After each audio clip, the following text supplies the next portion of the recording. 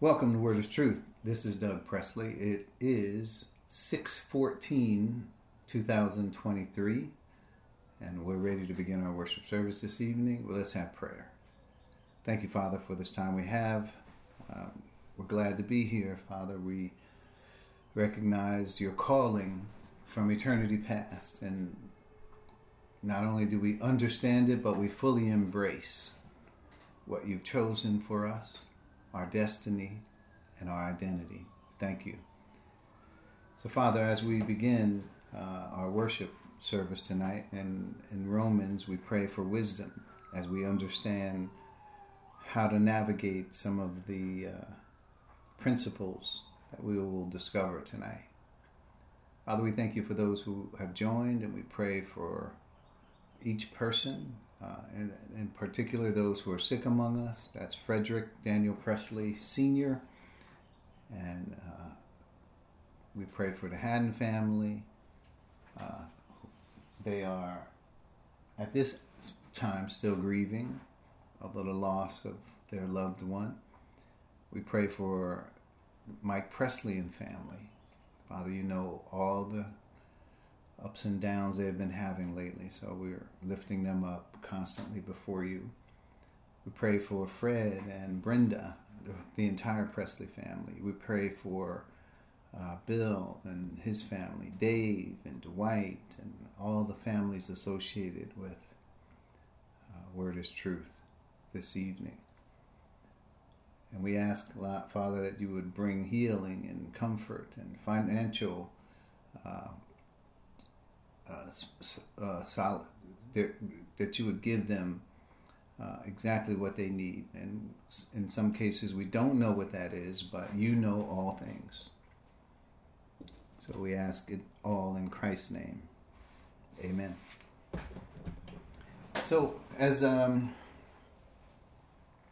we've been working through the book of Romans, we happen to be in Romans chapter 12, verses 11 and 12 today. We came through gifts, so we're coming to some practical applications, which I think are helpful to our spiritual growth. At least we want to be able to be on record of having these things so that we can, if necessary, refer back to them and understand how the spiritual life operates from the inside. So, we'll get right into it, and if we do have some opportunity for Q&A, we'll definitely take opportunity to do that. But we'll jump right into Romans 12, 11 and 12, which says, "Never be lacking in zeal, but keep your spiritual fervor, serving the Lord. Be joyful in hope, patient in affliction, faithful in prayer." Should have notes. As we continue the spiritual instruction for the church, we see that much of the admonition centers around love. It is helpful to speak about what love is and what it is not. The more we see the complexity of the Spirit's love, the more we see the ways this love works through us. While these motivations may seem to be within our capabilities, they are not. They are the result of a transformed mind and a willingness to participate in the Father's eternal purpose. So hopefully, if I don't say it, I want you to make sure you link everything that happens to a purpose. For what we're doing is not just Bible study per se, but there's a purpose in what we're doing. There's a direction in all of these things. So if you open the Bible, the purpose is defined for you. If you allow the spiritual gifts that you have to manifest, there's a purpose in that. And I hope you would see that all of this works together. So let's get into it. Let's never be lacking in zeal. First point is, when we are motivated by the Spirit, continue to give we ought to continue to give ourselves to the work of the Lord. And I want to turn to that thought. It's in 1 Corinthians 15 and 58. This is one of my favorite scriptures. I always say this when I read it, and it's easy. You probably will hear this from me more times than not. 1 Corinthians 15:58 says, "Therefore, my dear brothers and sisters, stand firm. Let nothing move you.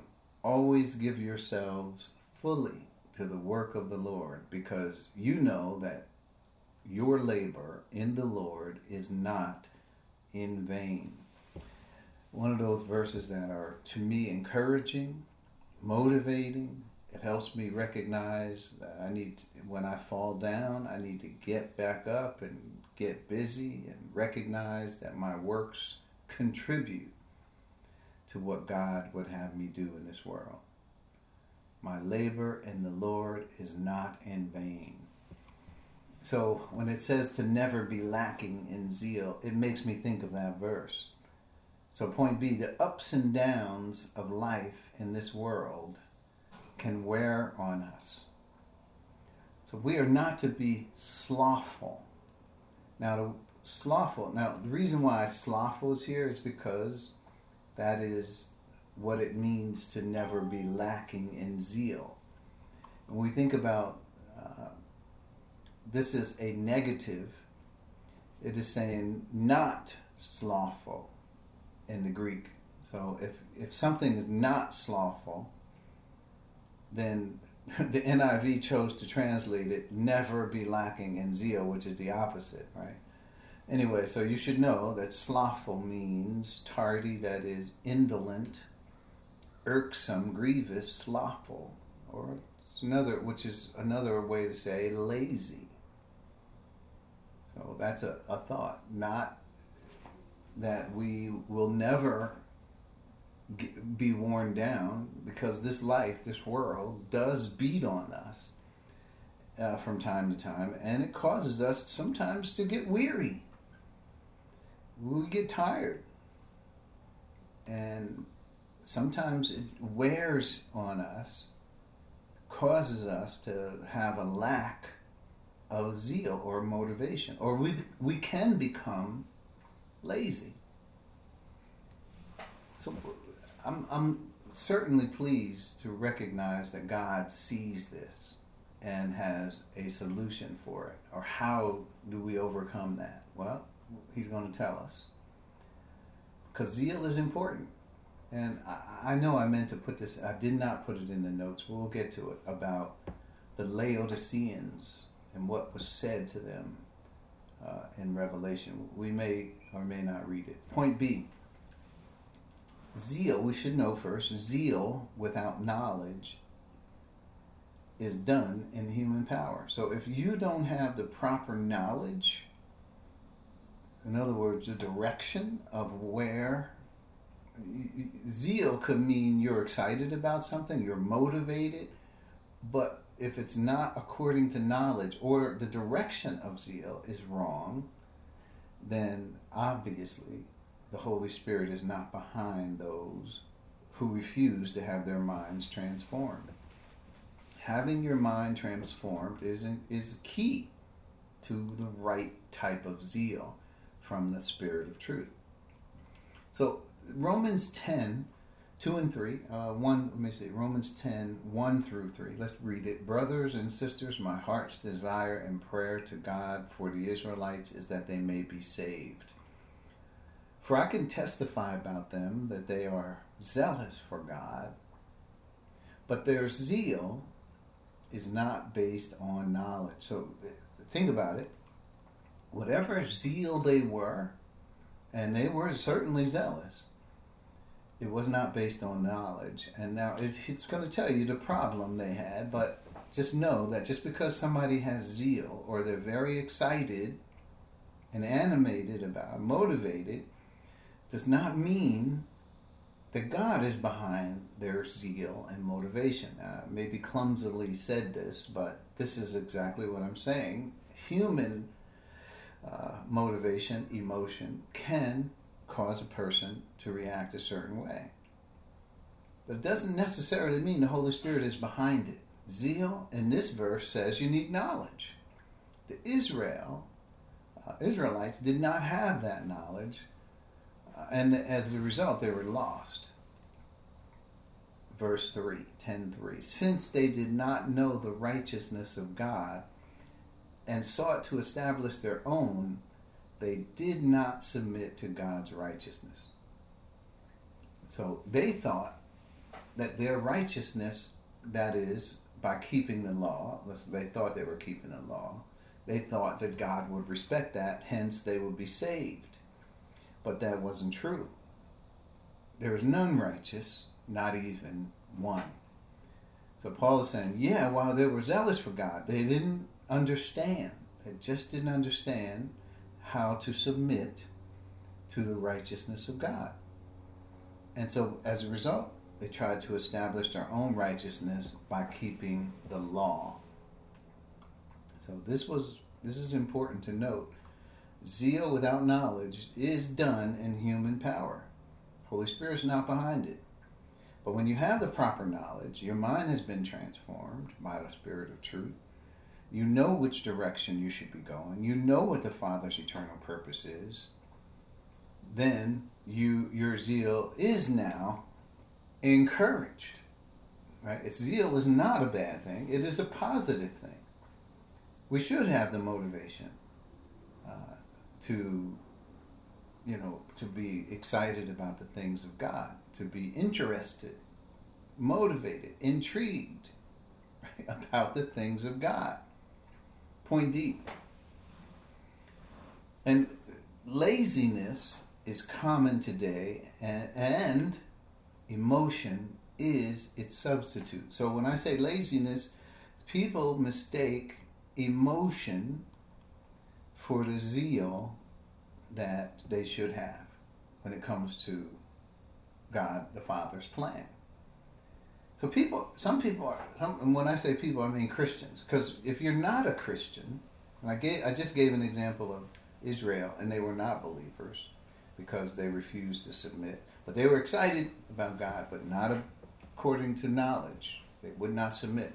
But here's an example of believers, and I'm using laziness. I'm saying some Christians are lazy. They don't want to grow up.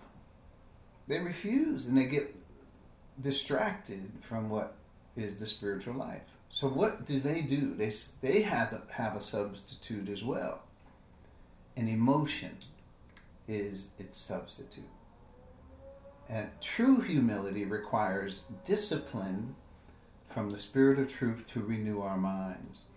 Right? If the first order of business after you become saved is to learn who God is. As newborn babes, as Peter says, desire the sincere milk of the word, that you may grow up in your salvation. So that's important. That scripture is telling us right away, as a newborn, you just got saved. What do you need? You need milk. And it's a very good analogy, because you will find that the baby, the first thing that happens to the newborn baby, they want to put them on the mother's breast. They want milk. That's the first thing. So, and what a perfect analogy for the spiritual life. You're just born again. What do you need? You need milk, says the Apostle Peter, so that you may grow. And then, after you got the milk, you understand the basic principles of the Christian life, then you need to have a regimen of your mind being transformed and renewed according to the Father's eternal purpose. Now, you need to grow up. You need to understand the discipline that it takes to be able to submit yourself to the teaching of the Word of God. Many people refuse to do that. They may be emotional, excited about God, but not according to knowledge. True humility means, I want to know you, God. I just want to know who you are and what your will is. I want to understand you. And when you have that motivation, that is God the Holy Spirit working in you. so that you can come to know truth. So emotion is a cop-out. Emotion is a substitute for what people think, that they're motivated and they're highly motivated, but they refuse to submit to the teaching of the Word of God so that they can be transformed by the renewing of their minds. They could be emotional, highly emotional, and then they can go home and their mind will not be changed. They come back again, be highly emotional, go home, their mind won't be changed. So it is discipline. It is learning. It is, you have to look at it like the Holy Spirit has a lot to teach. And guess what? We have a lot to learn. We're all zeros when it comes to the spiritual life. You were just coming from a position of darkness. You have everything to learn. Emotion is not a teacher here. The Spirit of truth is the teacher. So, Romans 12:2 says it the best. We've covered this already, but it's in the context. Do not conform to the pattern of this world, but be transformed by the renewing of your mind. Then you will be able to test and approve what God's will is, His good, pleasing, and perfect will. Only then will you know what God wants, because you've learned it, right? You understand. You've submitted to the teaching of God, and the Spirit of truth has taught you the Father's eternal purpose. That is his goal. One, his goal is to teach you about salvation so that you can believe. Once you believe, he's going to teach you the basics so you understand the foundation that we have.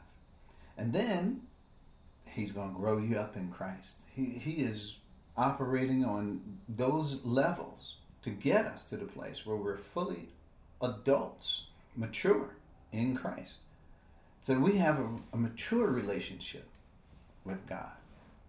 Not where God has to talk down to us because we're babies, but where we can have a conversation, can get into the deep things of God and understand them, grapple with the thoughts of God. And then we can talk about the wisdom that was destined for our glory before time began. So don't be lazy. Don't just depend on emotion. And emotion fills you up. But believe me, it leaks all out as soon as you leave. And you're right back to the same old thing. You don't know God, and you still don't know God. You didn't know God, you still don't know God. If all you have is emotion, emotional stimulation. That's point D in our notes. Point number 2. So never be lacking in zeal, but keep your spiritual fervor serving the Lord. Spiritual fervor, then, as the verse has it, is the opposite of slothfulness or laziness. So if we're not to be lacking in zeal, what are we supposed to have? Spiritual fervor. That's what we're supposed to have. Spiritual fervor. That will stop us. That's the opposite of laziness. Slothful, sluggishness. When you talk about the things of God, people are moving slow. It's almost like the teenager mentality, right? When the teenagers don't want to do what you want to do, but they have to. You ask them to do something, they do it, but it's like they've been drugged. They can barely lift a finger. Everything is like super hard, slowly dragging their feet. That's what slothfulness is. Sluggishness. You ask them to do something, they don't, it's going to kill me if I have to pick up that. They're lazy. But when it comes to something they want to do, oh gosh, no problem. No problem at all. So how do you stop from this? Spiritual fervor. We're going to have to talk about what that is, because obviously laziness, slothfulness comes from the sin nature. We've been tempted by the sin nature because we're not interested. We don't have humility toward the things of God. So therefore, these are the results. Somebody wants to talk to you about God. Well, you don't want to hear, we'll change the subject, please. Can we please change the subject? Do we have to talk about this again? Are we still talking about this? They don't want to hear about God. Their capacity for God is just put your two fingers together. That's it. That's as much as they have. So, point B, that's fervor, is zeo, to be hot, to boil of liquids, or glow of solids, like metal. You ever see metal heated up so hot it glows? That's what it means, fervor. That is, figuratively, be fervid, be fervent, as it is translated by Strong. So the negatives, point C, the negatives are all tendencies we may develop from the temptation of the sin nature. All these negatives that we're talking about, temptation from the sin nature, how does God handle that? He fights against it by the work of the Spirit. That's how he handles these negative tendencies. Well, these negative tendencies may feel natural towards us, but remember, the sin nature is not our nature anymore. So we're dead to sin, and now we're alive to God. Although the sin nature requires that our minds be renewed so it can be enacted. So it's like we got new hardware, but now renewing our minds is the new software that must run the new hardware. If we don't have the new software to run the new hardware, we're going to just think that we can use the old software, and we can't. We can, but it'll cause us to walk away from God and to be lazy and slothful and emotional and all the other things to substitute for what we think people want to see. But that's not it. That's not. Remember, God looks at the heart. He sees that you don't have the proper motivation. And this might be a good time to turn to Revelation chapter 3. And this may not be in your notes. You can pencil it in. And this is what happened to the church at Laodicea. So 14, Revelation 3:14. To the angel of the church in Laodicea write, these are the words of the Amen, the faithful and true witness, the ruler of God's creation. This is the pastor. To the pastor, the angel, angelos, is the messenger of the church. He's not talking to an angel, he's talking to the pastor. And who is the faithful, the Amen, and all that witness, the ruler of God? That's Christ.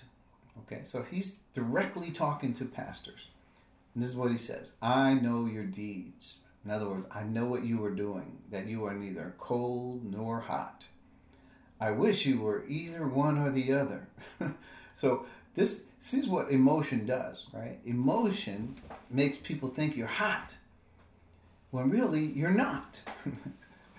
I think there's a song there. Never mind. Don't think of it. Just erase that. So, I know your deeds. You're neither cold nor hot. I wish you were either one or the other. At least if you're cold, God knows. He says, look, you know you're cold and I know you're cold. But if you're hot, well, that's great. That's where I want you to be. But to be lukewarm, neither cold nor hot, verse 16, I am about to spit you out of my mouth. I would say there's hypocrisy in this as well. Because people know that they're putting on. They know that they're not hot. But it is popular to make people think you are. So if you are very emotional about God, you go to church and you're showing one thing, but really you don't know who God is. You don't know what his plan is. You don't know what the foundation is. So you got to act it out. And God is saying, that's wrong, right? That's wrong. So verse 17, you say, I am rich. Now, spit you out of my mouth is not loss of salvation. It's loss of fellowship. Because when we have fellowship, our fellowship is with the Father and with his Son.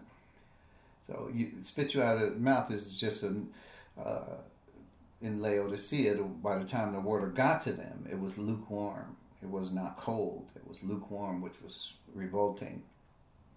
So he's using that analogy. Verse 17, you say, I am rich. I have acquired wealth and do not need a thing. But you do not realize that you are wretched, pitiful, poor, blind, and naked. So notice the two attitudes. This is what the person thinks about himself. I'm rich. I got everything. I'm on top of the world. But you don't realize what God thinks about you is you wretched, pitiful, poor, blind, and naked. What do you think happens when that person gets to the judgment seat of Christ? He thinks, well, I'm going to be rewarded for the things I've done while in this world.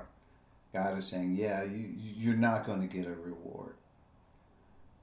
You are wretched, pitiful. And all of that will be shown for what it is. 18, I counsel you to buy from me gold refined in the fire so that you can become rich, and white clothes to wear so that you can cover your shameful nakedness, and salve to put on your eyes so you can see. In other words, a person is blind without the understanding of who God is, without him allowing the Holy Spirit to renew his mind so that he can understand the Father's eternal purpose. If he doesn't know that, then he's like a sheet in the wind, just blowing wherever the wind blows. So those whom I love, I rebuke and discipline. So be earnest and repent. Have a change of mind. All right? I stand at the door and knock. If anyone hears my voice and opens the door, I will come in and eat with them. Remember we were talking about eating? Well, Peter was eating with the Gentiles. See, so it's about fellowship. Peter didn't have a problem. But I will come in and eat with that person, and they with me. He will fellowship. And that's what we're talking about. To the one who was victorious, I will give a right to sit with me on my throne, just as I was victorious and sat down with my Father on his throne. Whoever has ears, let him hear what the Spirit says to the churches. Notice the teacher between Christ and the pastor. It is God the Holy Spirit. There it is. So we're in this where it says we're talking about spiritual fervor and having that spiritual fervor. The negatives obviously are not pleasing to God. The things that laziness and the substitutes for laziness are not pleasing to God. The refusal to learn what the will of God is, to submit yourself in discipline through the humility that God has given us through this ministry of the Spirit. If you can't do that, no good. Let's look at some of the ways the Spirit works in our lives. So watch this. It's not about us. It's more about what we allow. It's not. If we allow the Spirit, he will do these things for us. That's point D, Galatians 5:16 and 17. Let's read it. So I say, walk by the Spirit, and you will not gratify the desires of the flesh. Notice, this is a double negative where it says you will not. You will certainly not. You will never gratify. That's a double negative. That's the ume we've talked about in past times. So if you walk by means of the Spirit, you allow yourself to conduct your life by means of the Spirit, you will definitely not gratify the desires of the flesh. Holy Spirit's in control. He will not allow you to walk in the flesh. What did you do? So you were able to do this. What did you do? You allowed the Spirit. You walked by means of the Spirit. And what did he do in you? He suppressed the desires of the flesh. And then he gives the reasoning, what's under the hood. This is what's under the hood. For the flesh desires what is contrary to the Spirit, and the Spirit what is contrary to the flesh. They are in conflict with each other, so that you are not to do whatever you want. Whatever you want is what the old nature told you to do. The Spirit now gives you new opportunities. The opportunity to walk in newness of life, Romans 6:3. Newness of life. But what is common or natural, well, the Holy Spirit is in conflict with that. And he fights against it. And the Spirit is definitely more strong than the urge or temptations from the old sin nature, which is not even your nature anymore. God He resolved that through the baptism of the Holy Spirit, so that you are not able to do whatever you want.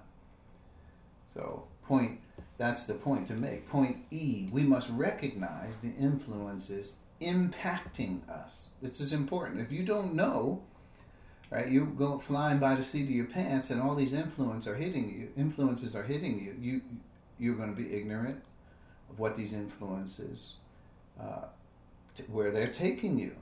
I use the scripture, do not get drunk on wine, which leads to debauchery. Now, you have a choice to get drunk or not. You don't have to get drunk. But if you do choose to drink and get drunk, then there's going to be an influence over you. And that is drunkenness, right? Inebriation, however you want to say it. Instead, be filled with the Spirit. That's the same thing. If you're filled with the Spirit, well, then you won't get drunk on wine. The Holy Spirit will never lead you to be drunk on wine. These are opposites. Same opposites we just read, where it says, for the flesh desires what is contrary to the Spirit, and the Spirit what is contrary to the flesh. So if walking by the Spirit is the same thing with being filled with the Spirit. So if you're filled with the Spirit, you will definitely not fulfill or not gratify the desires of the flesh. Definitely not. You will. So you have to just allow which influence you would have. In one case, do not get drunk on wine. You could say, well, I can, instead, here's what I'm going to do. I'm going to be filled with the Spirit. So I'd rather have the spiritual influence as opposed to wine, which leads to debauchery. So that's important to note. Point F, and this is a key verse as well, Philippians 2:13. Let's turn to it. Philippians 2:13. Let's just look at the inner workings of how we work. For it is God who works in you to will and to act in order to fulfill his good purpose. So now notice the Holy Spirit. When it says it is God who works in you, that's God the Holy Spirit. And what is he working in you to do? To will and to act. To will. Think about that. Just underline that word there. For it is God who works in you. To will. What is to will? It means to want. When you will, that means you make decisions around what you want. So God the Holy Spirit is in you to make you want to act in order to fulfill his good purpose. Whose good purpose? This is God the Father's, the eternal purpose. So it is God who works in you to will, to want, and to act, to carry out that which fulfills God's good purpose. So when we think about the power of the Spirit in our lives, this is what's been given to us. It is more than enough to suppress whatever sinful desires, urges that we have from the sin nature. Because remember, the sin nature was our nature, but the baptism of the Spirit has what we call negative and positive aspects. What are the negative and positive aspects of the baptism of the Holy Spirit? It is, he takes us out of Adam, that's the negative, and where the sin nature is, remember that, sin nature is in Adam, he takes us out of Adam, we're no longer in Adam anymore, and he unites, the plus is where he unites us to the person of Christ. So we got minus, out of Adam, plus in Christ. So in Christ there is no sin nature. So where is the sin nature temptation coming from? It's coming from those old patterns, even though it's not our nature anymore. It's coming from those old ways that sin nature used to have its way with us. And those things are still in our mind. Which is why we must have the discipline, the humility, to allow the Spirit to renew our minds so that we can know what God's will is, his good, pleasing, and perfect will. So Philippians 2:13 is the inner workings of how the Spirit is engaged in us to cause us to want, to will, and to act. Point G, moving forward. Serving the Lord, right? So where it says, but keep your spiritual fervor serving the Lord. Serving the Lord. How are we to serve the Lord? In love. Right? That's how. It is perfectly illustrated by the apostle. Now watch this. Galatians 2:20, right? This is how can we serve the Lord? It's in love. This is what Paul says about it. I have been crucified with Christ, and I no longer live. So this is a choice. Paul has allowed, when he says he's crucified with Christ, this is the decision he made to allow himself to be crucified with Christ. That means to allow, in other words, the negative, right? We talked about how the baptism of the Spirit took him out of Adam. Well, Paul understood that, and now, experientially, he wants to separate himself from Adam. I have been crucified with Christ, and I no longer live, but Christ lives in me. Right? This is the new dynamic that the church age has, that Israel never had. If anything, they all crowded around the sanctuary, and they would see on the Day of Atonement and the sacrifices, they would meet God, but only certain people could meet God, the priests, and there was a special ceremony. They couldn't just wander into the sanctuary and be in the presence of God. Each believer today has Christ living in them positionally. Paul is saying, I don't want to just know Christ is living in me. I want him to manifest in me. So how do you do it, Paul? The life I now live in the body, I live by faith. Faith means by the body of truth, the renewing of my mind from the Son of God who loved me. So in other words, we have the mind of Christ. By living by faith in Christ is living by the mind of Christ who loved me and gave himself for me. So this dynamic in the church age is now the new life that we have in Christ. It's important that we see some of this. So point H, serving the Lord is allowing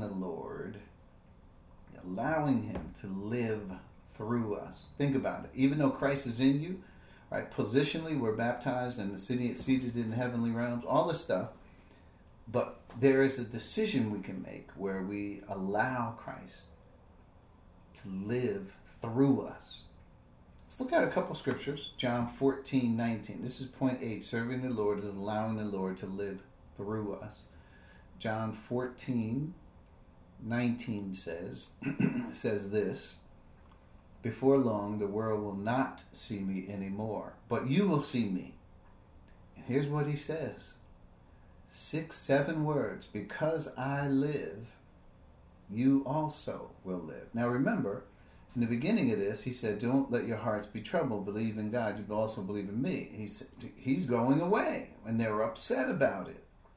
Their hearts are troubled because he told them he was going away. But here in 19, when he says he's gone, he says on that, well, you could read before 4:19 says, before long the world will not see me anymore. He's gone. He's gone off to heaven. He's ascended. But you will see me. How will you see me? Because I live, you also will live. See, what animates the Christian life is not our emotions. It's not our hard work. It's not our trying to keep the law. What animates the spiritual life in this age is Christ. Literally. The risen, resurrected Christ, who is ascended at the right hand of God, where we now can walk in newness of life. And also Colossians 3 and 4. Let's look at that really quick. We've read these verses before, but they bear repeating. It says, when Christ, who is your life. Now that is exactly what the Holy Spirit does. It not only baptizes you into Christ, but now your life and Christ's life are merged. The very purpose that God, that Christ came into the world, and God's eternal purpose was to bring many sons into glory, is merged. Your life is merged with the life of Christ. We are even said, he's said to be the head, and we're his body, the fullness of him who fills everything in every way. He is our life. That is our destiny. That's why taking on learning the mind of Christ, which is the deep things of God, which is the Father's eternal purpose. When Christ, who is your life, appears, then you also will appear with him in glory. I think I meant to read 3. I'm sorry. For you died, same thing Paul was talking about, he'd been crucified, and your life is now hidden with Christ in God. So now your life is hidden. Now, in a lot of Christians right now, Christ is hidden. Their life is on display, and Christ is hidden. Well, what the Holy Spirit is trying to do by the transformation of your mind is he's trying to tuck you away so that you're not visible and living in this world, but Christ is living in you. And then verse 4 says, when Christ, who is your life, appears, that's when the rapture happens. You will also appear with him in glory. So there, that verse is very telling about how serving the Lord, right? What it means to, but keep your spiritual fervor serving the Lord, right? We know the Lord is in us. He can also manifest in this world through us. Just like the Father manifested through Christ. Christ said, don't you believe that the Father is in me? Don't you know, Philip? Remember we read that. Don't you see? Anyone who has seen me has seen the Father. Why? Because Christ had yielded his life to the Father's plan to the extent it was the Father who was living and doing the works in Christ. Even though they didn't realize, but it was the Father. John 14. So, this last phrase, I think we have a little time to complete this. Point number 3. Be joyful in hope, patient in affliction, faithful in prayer. So sometimes we need to remind ourselves, this is point A, sometimes we need to remind ourselves, why should we have these attitudes? To what end? Is it the fulfillment of it is the fulfillment of the Father's plan. That's what end it is. Ephesians 1:4, we'll go through these scriptures quickly. Ephesians 1:4 says, for he chose us in him before the creation of the world to be holy and blameless in his sight. He chose.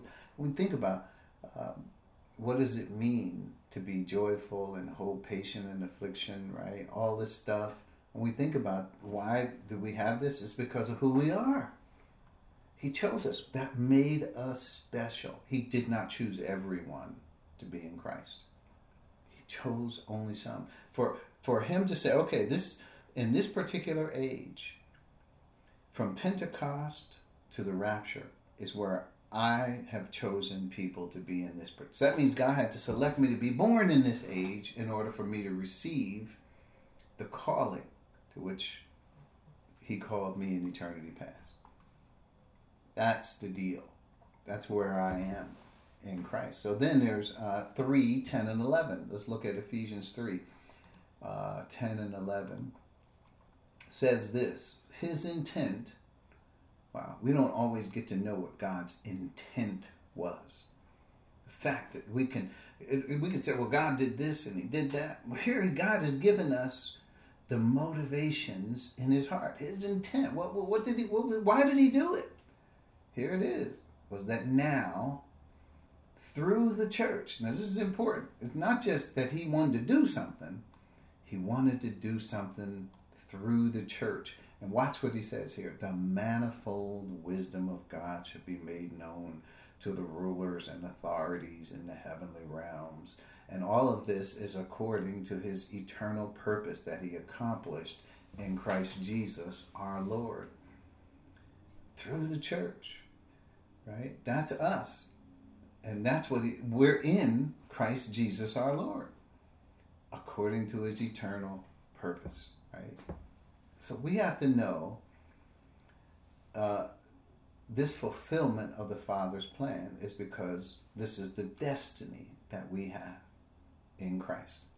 And these are the things that we will be learning about, the manifold, many-faceted wisdom of God. Point B, we need to be grounded in the faith with the understanding of where we are. And where are we? The battlefield, which is temporary. We're not going to be on the battlefield forever. It's temporary. Even when it comes, of course, there could be casualties on the battlefield, but when people go to war, they come home. Well, some of them. They're supposed to, right? The thought is that they're going to come back home. They're not always going to be in war for their whole life. And for just a small time, we who have the first fruits of the Spirit, we've grown, right? We're getting to that point where we should know that we're in a temporary situation. God is saying that hope, when we talk about hope, be joyful in hope, that is to say that this is not a permanent situation. Who has what he hopes for? If you already have it, you don't hope for it. You have it. So the hope is yet to come. So be joyful in hope. We're going to break those down in a second here. But just to know, we're on the battlefield. We don't wrestle against flesh and blood, all of those things. It's only for a short time. And James says our life is like a vapor. You see it for a minute, it's like a puff of smoke. You see it for a minute, and then you look away and you look back, and it's gone. That's what so we have the opportunity in this world to serve, right? And this is the attitude that he's saying internally that we should have. So point C, keep the focus. Stay the course. 1, 3, and I'll just try to break each one of those down to some degree. 1, be joyful in hope. The hope set before us is our destiny, which is promised now. God already told us what the destiny was. He's given us the first fruits of the Spirit, or another way to say it, the deposit, right? Guaranteeing our inheritance until the purchased possession, the redemption of those who are the purchased possession. Right? He promised these things. This is our destiny, which he promised now, but not realized until later. That's Romans 8, 20 through 23. We'll quickly read that. Romans 8, 20 through 23 says, "For the creation waits in eager expectation for the children of God to be revealed." We're the children of God, by the way. For the creation was subjected to frustration, not by its own choice, but by the will of the one who subjected it, in hope, there's the hope part, that the creation itself will be liberated from its bondage to decay and brought into the freedom and glory of the children of God. We know that the whole creation has been groaning as in pains of childbirth right up to the present time. But not only so, but we ourselves who have the first fruits of the Spirit groan inwardly as we wait eagerly for our adoption to sonship, the redemption of our body. So that's the hope. Look at our hope affects not only this world, but the entire universe, all creation, all things. That's the magnitude of the glory that will be revealed in us. The whole creation is waiting eagerly for the freedom of and glory of the children of God, verse 21. So joyful is to understand that there will be trouble before that hope is realized. But we know we are in his perfect will. That's Philippians 1, 29 and 30. Philippians 1, 29 and 30 says, "For it has been granted to you on behalf of Christ, not only to believe in him, but also to suffer for him." since you are going through the same struggle you saw I had, and now hear that I still have. So what is he saying in all of this? He's saying that be joyful in hope. So we have hope. We know hope is coming, but that there's going to be something that God promised. He gave us the fruits. We see the hope. And this is what we, every day as we get up in the morning, we renew that hope, which is according to the Father's eternal purpose. And we realize that we're still in the world. We're on the battlefield. And there will be affliction. And this is point 2, patient in affliction. So we are to be grounded, understanding that affliction will come to those living godly in Christ. 2 Timothy 3:13. I've quoted this verse a lot. Let's read it. 2 Timothy 3:13 says, that's wrong. I think it must be 1 Timothy 3:13. Might have to correct our notes here. Yeah. Oh, that's not it either, is it? Oh, 13. I'm sorry. Yeah, I'm missing something here. Stand by. I think I got a wrong verse here. Oh, yeah. I'll have to pick that up later. Oh, no, it's 12. 2 Timothy 3:12. In fact, everyone who wants to live a godly life in Christ Jesus will be persecuted. I'm correcting my notes. It is not 2 Timothy 3:13. It's 2 Timothy 3:12. And then Romans 5:2-5. So notice, as we're turning to Romans 5, that just living the godly life in Christ was going to result in suffering from the world. You can't, there's part of it. Let's read Romans 5:2-5. Well, I'll read, therefore, since you have been justified through faith, we have peace with God through our Lord Jesus Christ, through whom we have gained access by faith into this grace in which we now stand. And we boast, here it is, in the hope of the glory of God. We boast. This is the joy that he's talking about. So not only so, but we also glory in our sufferings. Well, why? Because we know that suffering produces perseverance, and perseverance, character, and character, hope. And hope does not put us to shame, because God's love has been poured out into our hearts through the Holy Spirit who has been given to us. So notice, you see all the things that we've been dealing with, being patient in affliction, joyful in hope. And we understand that even though having this hope, knowing that we're going through the suffering, knowing that this is the will of God, brings joy to our hearts. It doesn't matter what the world throws at us. It just brings joy. So point 3 is faithful in prayer. So this is battlefield prayer. Faithful is to be consistent, staying the course, knowing we are in this world of opposition. This is Ephesians 6:18 through 20. Ephesians 6:18 through 20 says, and pray in the Spirit on all occasions with all kinds of prayers and requests. With this in mind, be alert and always keep on praying for all of the Lord's people, and pray also for me, that whenever I speak, words may be given me, so that I will fearlessly make known the mystery of the gospel, for which I am an ambassador in chains. Pray that I may declare it fearlessly as I should. We need that fearlessness. We need to be bold, and the Spirit will give us that. But prayer, faithful in prayer, this is battlefield prayer. And faithful is to be consistent, knowing we're in this world of opposition, right? Don't look for the world to pat you on the back. Don't think that the world is going to congratulate you for living a godly life. They won't. Point D, we're just about done. Ours is a life of humility. We cannot perform the attitudes, the gifts, the motivations if we are not depending on the influence of the Spirit of truth.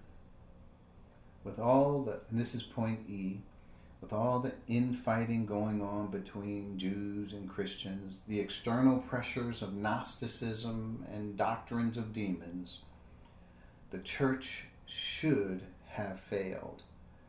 But just like it says in Matthew 16:18, as we close, and I tell you that you are Peter, and on this rock I will build my church. And it says, this last phrase, and the gates of Hades will not overcome it. None of those things can topple God's eternal purpose. We can rest on that fact. Let's pause and open to see if there are any thoughts, any questions that we can answer. The floor is open.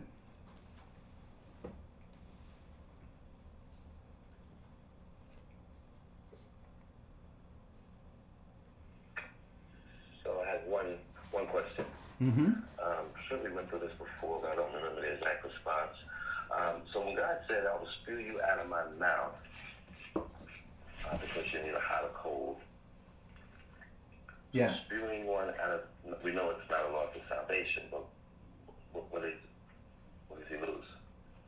Well, what it's saying is that there's no fellowship, right? Because when you buy gold refined in the fire, all that, and you get all the different things, what does it result in? Fellowship, right? So obviously, fellowship is the desired thing to have, right? If you think about it, we want that fellowship. That's what leads to the rewards that are later mentioned in Revelation. Let's look at it. Revelation 3. So that part of it where he says he will, he talks about the shame of you. He's talking about what's on the inside is false motivation, right?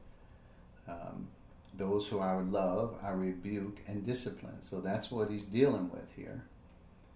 He's going to discipline. I'm standing at the door and knocking. If anyone hears my voice and opens the door, I will come in and eat with that person and they with me. The one who is victorious, I will give the right to sit with me on my Father's throne, just as I was victorious and sat down with my Father on his throne. So in other words, we're in the world now. Christ was in the world and overcame. Now we're in the world. Whoever has the ears to hear, let him hear. So yeah, he says, I will, because you're lukewarm. He's using this analogy because you're not cold or hot. So he's using the analogy, if you studied some of the metaphor of the water coming down, they had some sort of plumbing system in Laodicea. But by the time the water got to them, it wasn't hot or it wasn't cold. It was lukewarm, which was revolting. It wasn't good at all. So he said, I'm about to spit you out of my mouth. In other words, because you're not hot, you're not cold. If you were cold, you would know there would be a prescribed way to deal with you. If you were hot, well, that's where he wants you to be. But you're in the middle. And you don't care to move either direction. You think you're rich, acquired wealth, and do not need a thing. Right? This is the attitude of the person who is lukewarm. They don't realize they're wretched, pitiful, poor, blind, and naked. So I counsel you to buy from me this gold refined in the fire. That's pure gold, right? So that you can become rich.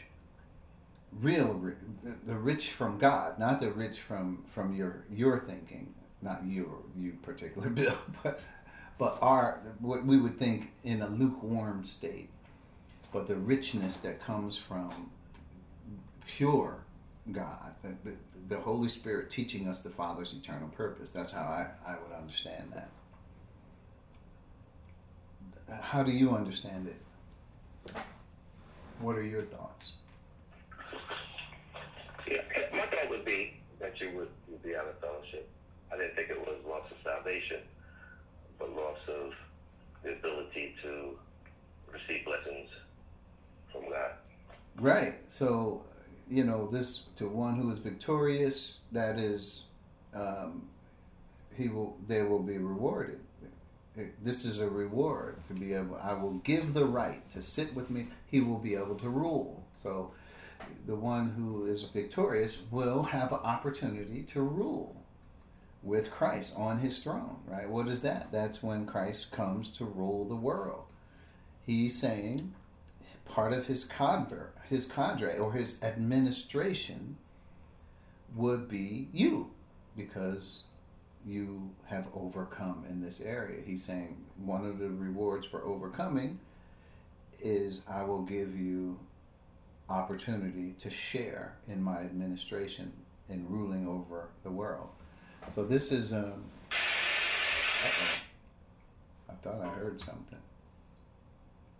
Yeah, so that's what I would think that means. While many people talk about loss of salvation, unfortunately, not so. Yeah, I think that was Bill. That noise. So whatever happened, hopefully that answers what he was asking. Anybody else have any thoughts?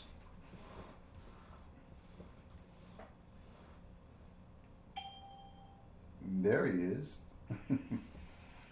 Okay, I just lost you. I don't know what happened. Yeah, it seems like. But anyway, so it's a little deeper than just out of fellowship. He's referring to this his great coming and what he's going to share when he comes. Yes, the rewards. You won't have part in that. Right, the rewards that he's having. That you will not receive a reward, right? So it kind of fits into what we were talking about from the standpoint of never be lacking in zeal, right? Keeping your spiritual fervor. But if you're lukewarm, you are in this place where he says never be lacking in zeal, but keep your spiritual fervor. You're slothful. You're lazy, right? Because you where's the motivation to want to learn the will of God for your life? What God's will is, his good, pleasing, and perfect will. If you don't get there, then I would say you are lacking in zeal. Hence, the Greek word there means slothful or lazy. I would also relate that to the Laodiceans in Revelation 3. To me, it reminds me of them. This is why I brought that scripture forward. So true humility requires discipline. And discipline to learn. Right? If you think you know it already, well, then you won't have. You think you know the will of God, but this information that we have in this age, eye has not seen, ear has not heard, neither has it entered into the heart of man. It wasn't revealed to Israel or any Gentile in any age prior to the time God revealed it to us. This is uniquely provisioned and designed for our destiny. So God has chosen us. He's brought us here.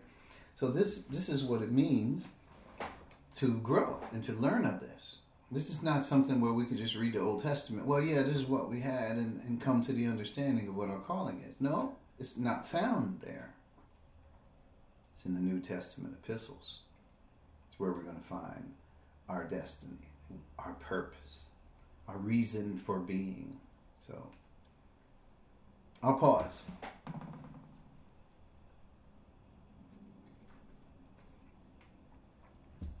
Well, thanks for thinking of that. Okay, I got it. Yeah, appreciate that. Yeah, that gives us opportunity to talk about it a little more. The Laodicean church, right? Yeah, you could think about that and how people respond to God in this age. They think they're all of these things, but really, what God sees of them is something else. All right, we're going to have to quit, but let's do this. Let's bow our heads. We'll close. We'll continue with these thoughts next week. Thank you, Father, for this time we've had. We pray as we open your word, that you will continue to teach us. Give us wisdom around the things that we're studying. We thank you for your Spirit of truth, the provisions that you've given us, the baptism of the Spirit, the sealing of the Spirit, the filling of the Spirit, the gifting of the Holy Spirit, and the sealing ministry that you have provided us with, these assets in this age, so that Christ can manifest in our lives. We can be crucified with Christ in this, and yet we are alive, but not us, but it is Christ who lives in us. Father, we thank you for these provisions and the spiritual life that we have in this age. We thank you for Christ, who is blazed the trail and is the last Adam, where we are patterned after him. It's in his name we pray. Amen. Amen. Amen.